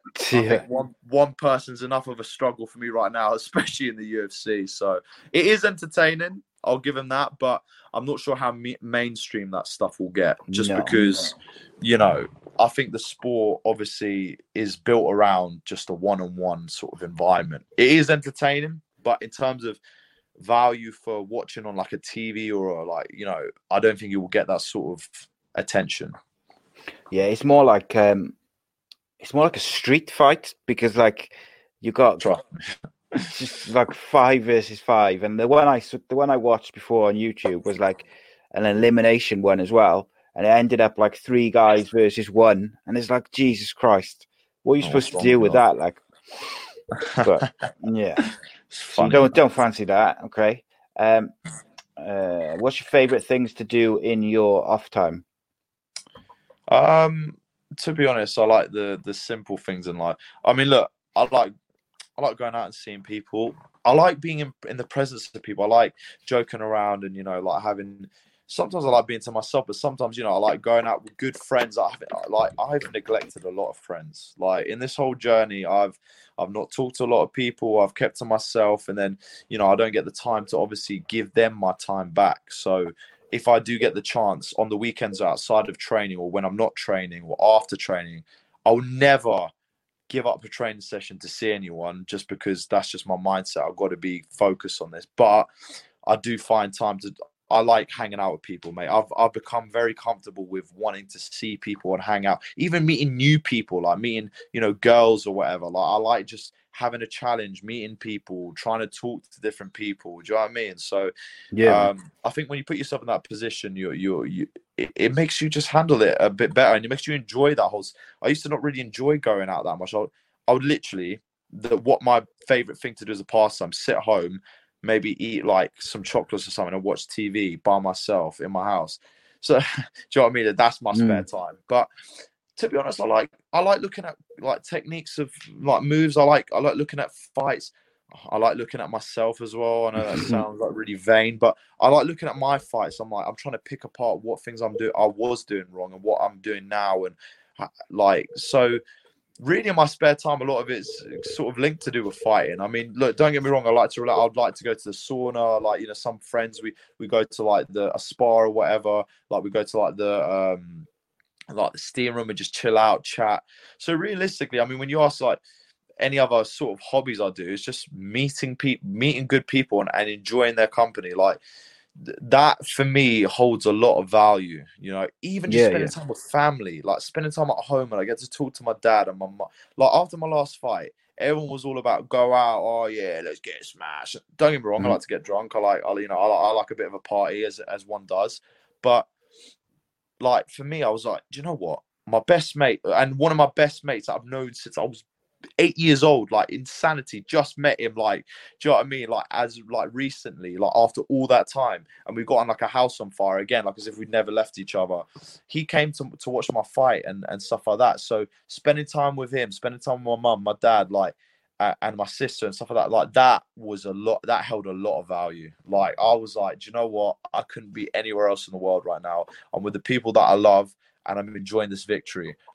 So realistically, in my spare time, just spending time with good people that are close to me, people that I love, people that love me. That is something that, you know, And you like, you can find it like, there's fun things that you can do, like top golf, go-karting, whatever. Do you know what I'm saying? But even going out for a meal and just spending time and talking to people, I think that's a big part of life. Communication is one of the finer things in life, I feel. And if you learn to be good and comfortable with communicating with people and enjoying it, you're really going to get a lot out of life, because, that's pretty much what 90% of what you do on this earth is communicate. So I just like that. Do you know what I mean? So, yeah, definitely. Favorite fights you've had so far and why? Moff and Hamlet fight. Probably my most enjoyable because, again, to many, it looks I was on the scorecards losing the fight. But look, at the end of the day, I look back at that fight. Okay, I lost the first round, but what? Did you really do anything in the second round?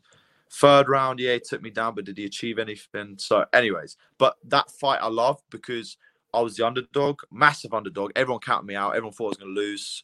And as soon as I come out of that second round and third round, people started to change their opinion of me.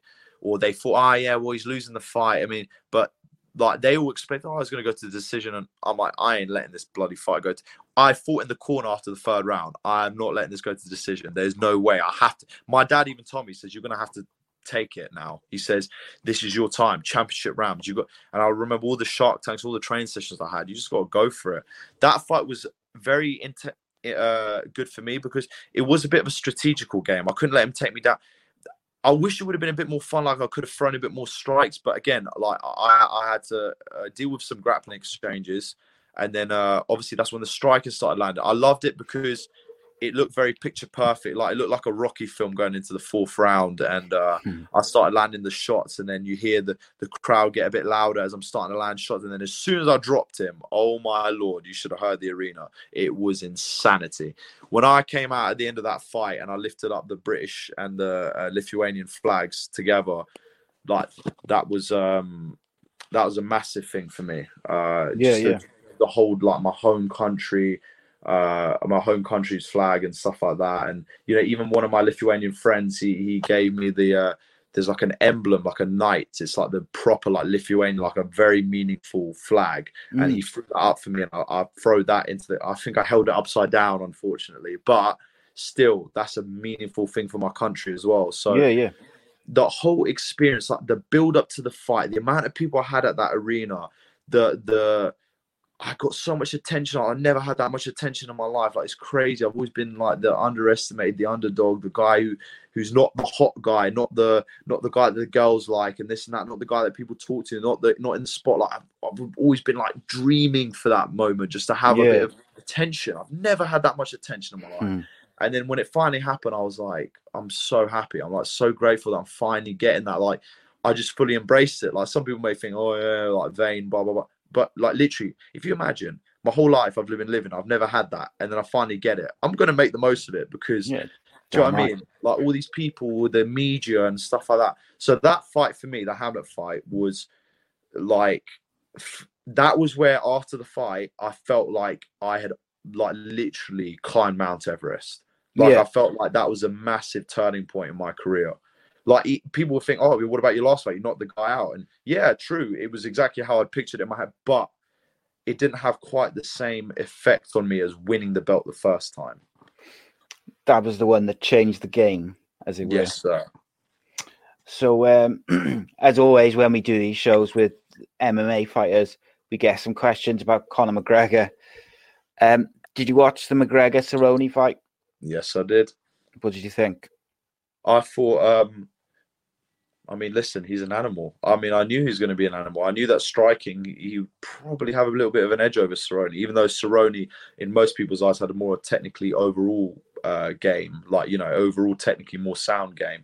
But again, you don't know what Conor McGregor's been training. Again, he hides, he trains, he doesn't let people know what he's doing, and he just gets on with it.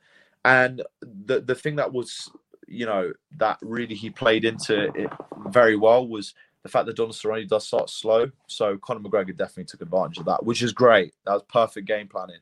Go out there, go all guns blazing, because Cerrone couldn't handle it. But Cerrone's an amazing fighter at the same time. It's just because he started a little bit slow.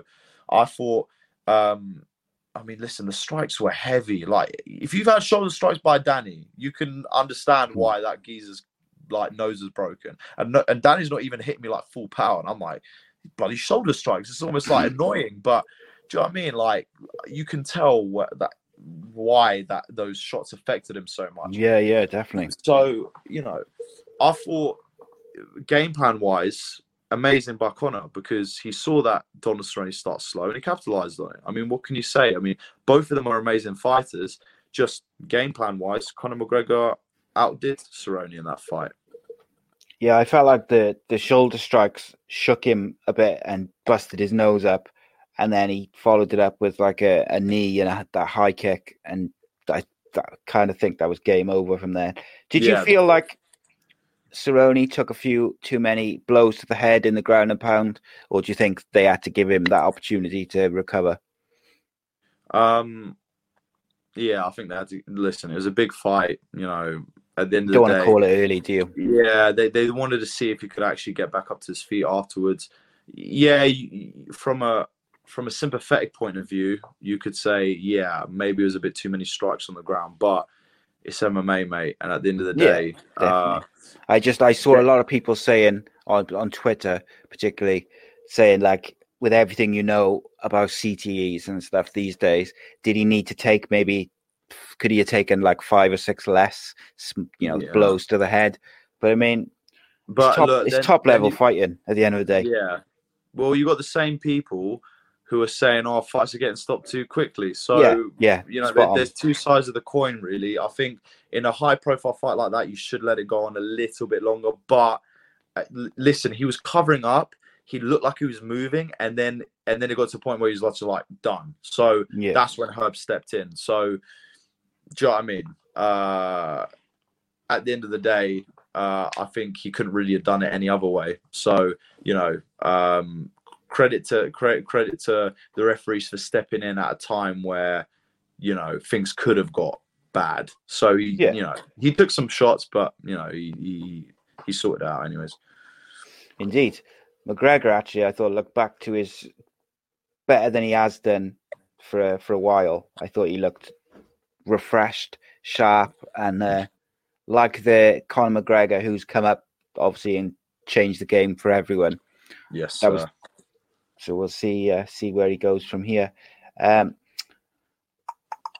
Which British fighter do you see having the potential to be a future UFC champion apart from you?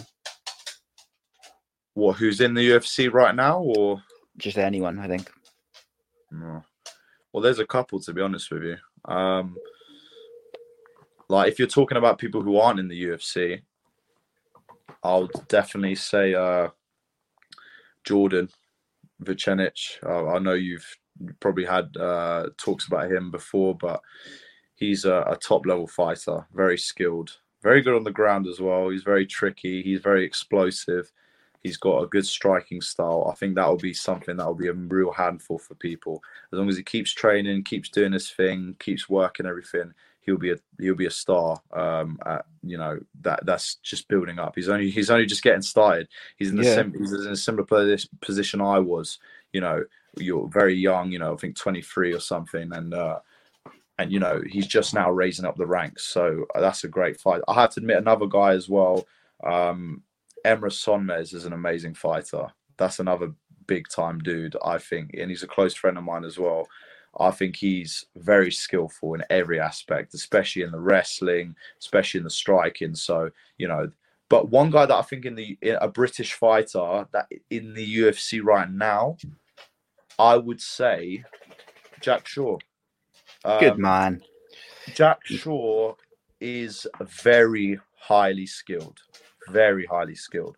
If you look at the way he picked apart his last opponent and the way he's been picking apart his opponents in his last couple of fights, he's an animal. Absolute animal. I remember even just sitting next to him, and like, he's very humble. He's a good guy. Like, you know, you can tell that his skill set is only improving. Like, he's got it's good. His dad's one of his coaches as well. So I think that's another bit of I think, you know, with my dad being my coach, I think that's everything in your favor to have some guy, you know, someone that's very close to you to help you in that game as well. But he's very concise with his movements. and he's very good on the ground. And he's got good. So look, listen, I know that he'll rise up the ranks very quickly because, for example, if the striking exchanges don't go so well, or he's got a guy that's very powerful and explosive, he'll be able to take them down, no doubt. Or if they're trying to take him down, he'll be able to stop it. So skill set wise, he's probably one of the highest skill set guys coming out of Britain. Mate, I could go on. There's so many good British fighters today. Darren Stewart is another one who's come out, who started to really find his feet in the UFC, in the middleweight division. He's really starting to come out as a prospect, because he beat a big time wrestler in his last fight, Darren Wynn. So it's just showing, like, listen, the Americans can't keep ruling it forever. The British are literally, the British are coming, like, and for me, representing Lithuania as well, so Lithuania's coming as well. But realistically, the difference between the skill levels of all the arts put together now is not as much. The discrepancy is now from like out here to like here. The discrepancy is not so much. What they got to realize is that British people can now also wrestle. So yeah. We had Jack Shaw came on the show actually, and you were right, like, just completely humble dude, and like we didn't manage to get through all the questions just because me and him, like, a bit like what me and you do, just chatting and talking, and he's just a cool dude, so everyone should check out that. Yeah, just another little plug. Look, I'm conscious of the the amount of time I'm taking, so I'm gonna fly through a couple more. Oh, that's an interesting one. Okay, so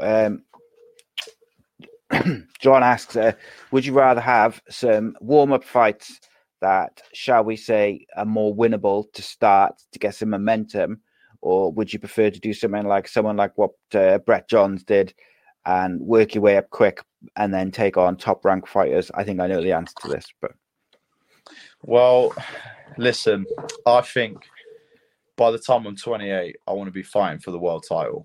So if you put that into perspective, I've got to be doing quite a lot quite quickly. So I want to keep active. I want to keep fighting. At the end of the day, I feel like I'm ready to fight the top 15 now. You give me anyone in the top 15 now, I feel like I could fight him now. What is the thing that needs to be done is not so much because skill-wise, like, I definitely could beat these guys. It's a case of being mentally ready to go out there. You need to have appropriate steps up forward to just feel more confident out there. Cage War has done it. Look, they literally throw me into the deep end straight away at that Wojciech fight, which I asked them for. So, I mean, listen, if I got thrown into more of a deep end in the UFC, I would take that fight and I would go. Obviously, it's up to my management. It's up to my coaches as to what, my route will be. But listen, depending on my confidence, depending on how I handle the situation, it's how it will go. Like, doesn't matter who they give me, skill set wise, I feel I'm better. So all it is now is, okay, you mentally overcome it. Things are going to happen very quickly. You can get in the top 15 of the first 3 fights. It's actually written on my little vision board that I'll be in the top 15 by the end of this year. So I'm working to make a statement. I'm not here just to, fill in the numbers and, he's another British guy that had a fight. I want to go and take over. So, I'm looking to, within at least 6 or 7 fights, get a title shot. So, you know what I mean? How that route goes, if it means that I get pushed up to the higher ranks after the 4th fight or whatever, or however they want me to do it, I'll do it. But I'm ready to take on whoever they give me. Excellent. Yeah, I can't fault you, mate. Okay, to finish off then, I like to ask a couple of fun questions. So, who is the biggest dick you've met in the fighting world so far? The biggest dick that I've met in the fighting world so far? Don't know, man. I've not really... You're too nice, aren't you? So you're too nice to like... I've not. Well, to be honest, I've not given many people much reason to be do you know what I mean? To be a dick to. So, I mean, listen, if we're gonna say anyone, I mean, listen, I've been very respectful all the time, as you know. I don't chat shit to no one really, unless they're giving me some shit. As of recently, I've had Kenneth Berg try and call me out to fight on UFC London card. I understand you got to do promotion. I've said this on other podcasts before. I understand you got to do promotion. I understand you know you got to try and get there. But listen, don't do it the way of I'm gonna call out a guy who's in the UFC, but I'm not in the UFC yet just because I want my spot. Don't do that. Yeah. Go and fight and earn your spot. Go and win the Cage Warriors title. Do you know what I'm saying? Like, go and fight on a big promotion. Go fight top level guys. Beat 3 of them in a row. Then maybe you get your shot. But don't go trying to call the UFC guys straight away when you don't deserve it. So, I mean, listen, I have no disrespect to anyone who's competing in this game because it's a hard and tough sport. But listen, everyone counted me out when I fought Martha Hamlet. And they're all chatting shit about me. And now look what they're saying. Do you know what I'm saying? So, at the end of the day, you know, if that could be anyone that I'll call the biggest dick or whatever, it's just like, you know, I understand it's for promotion, but just be reasonable about it. Like there's you're not going to get big fights by just asking for it. And because you got loads of followers or you're good looking or whatever, you need to go and earn your spot. Go and earn it, then you can have it. Fair enough. Who's the most famous person in your phone contacts? John Jones. That's good, I guess. What's he like as a person? Because he gets a bad rep because you know he's made mistakes. Don't watch all that. Listen, there's plenty of people that have loads of demons, but they're not in the spotlight. He is. So he's just had the wrong end of the stick. Like he's just had bad rep because he's in the spotlight. I'm telling you, I've heard some crazy stories about fighters, man. Like you lot don't even know. Like there's some fighters who do some obnoxious things. And they're not getting done for it because they're not as famous or they're not as... And they're let go. It's okay for them to do that. But as soon as John Jones does something, he gets nabbed for it. So what people got to realise is he's just like me and you. He's just like every other fighter, every other person. He's got feelings. He's a good guy. He's a genuine character. He wants to improve. He was very respectful to me. He's a lovely guy. He's got good banter, good energy about him. Unfortunately, he just got himself into some situations. Everyone gets themselves into situations. So I think people should look less on though. Obviously, they're not great situations, but you don't know what that person's going through either. No. You know, you until you know exactly what everything's about. Don't be quick to rain on someone's parade. Do you know what I mean? Because everyone's got problems. Like this is why when I look at people and I'm like, you know, they're upset or they act a certain way. I'm like, I don't know what's going on in their life. Listen, it's the same for me. People didn't know what was going on in my life, and they all counted me out. And then, you know, now people are starting to see what really went on behind the scenes. So, but he's an absolute lovely fella. I mean, listen, I can't. There's not enough good things to say about him.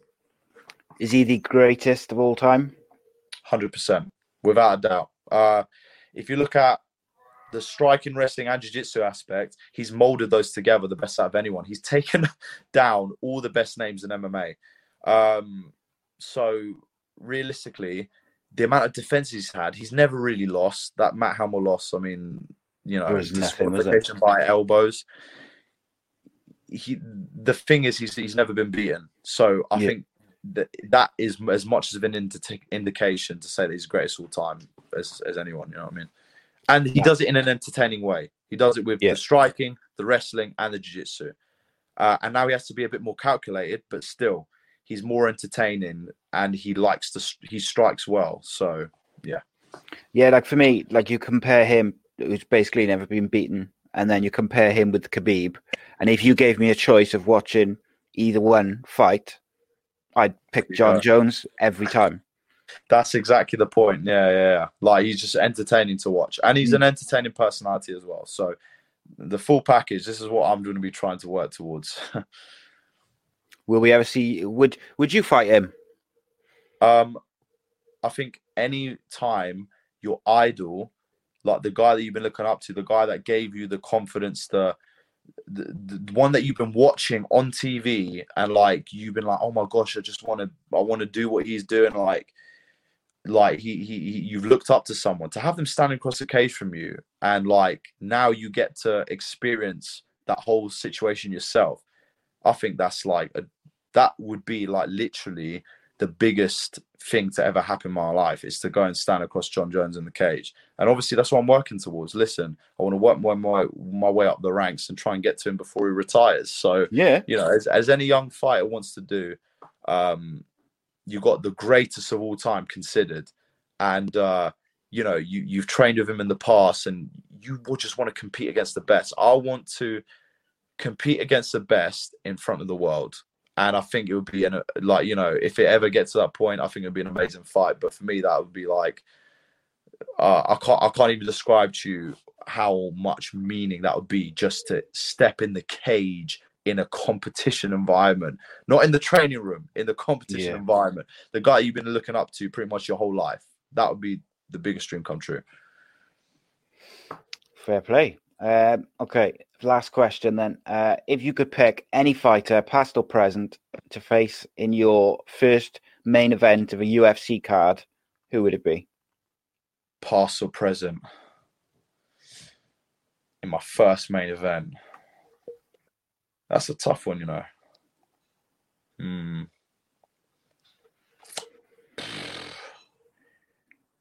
you know what? I think like Rashad Evans or Quinton Jackson. Imagine that as a main event. Like, you know, like back when they're in their prime. Yeah, It's the first time you're fighting a top level guy or they're just sort of, and they're still in their prime. But to fight them in a main event, that is a fight. A light heavyweight fight. It's a banger. You know? So, and especially with the striking that I like to put forward, and they're both strikers, I would love to have that. That would be amazing. Yes, I like that. That's a good answer. Modestas, thank you for joining me, mate. No worries, brother. Tell the people where they can find you on social media and stuff. Yeah, so my name's quite obviously not exactly the easiest name to put out there, but on my Twitter, it's Modestas Bukaus1. On my Facebook, it's again Modestas Bukauskas. And then on my Instagram, it's MODYB24. And I think that's about it. So catch me on either one of those. I need to get that Twitter following up. I mean, I don't use it too much, but I want to sort of learn the game of Twitter a little bit more. But yeah, so catch me on all of those to see what my life sort of goes on about. See me, you know, dancing to horrendous club music in my car. That's part of what you're gonna be witness to if you get on any one of them channels.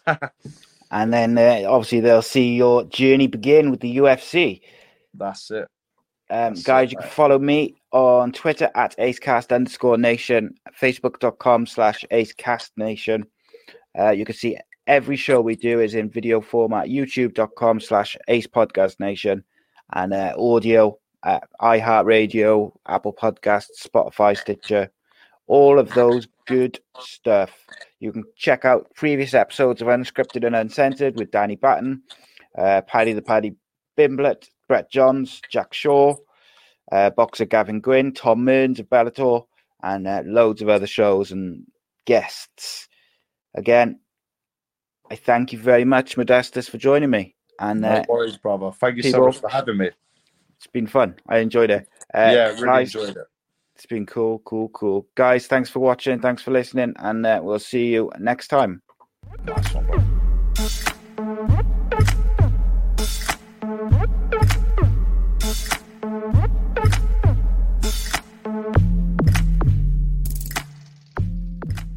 Sports Social Podcast Network.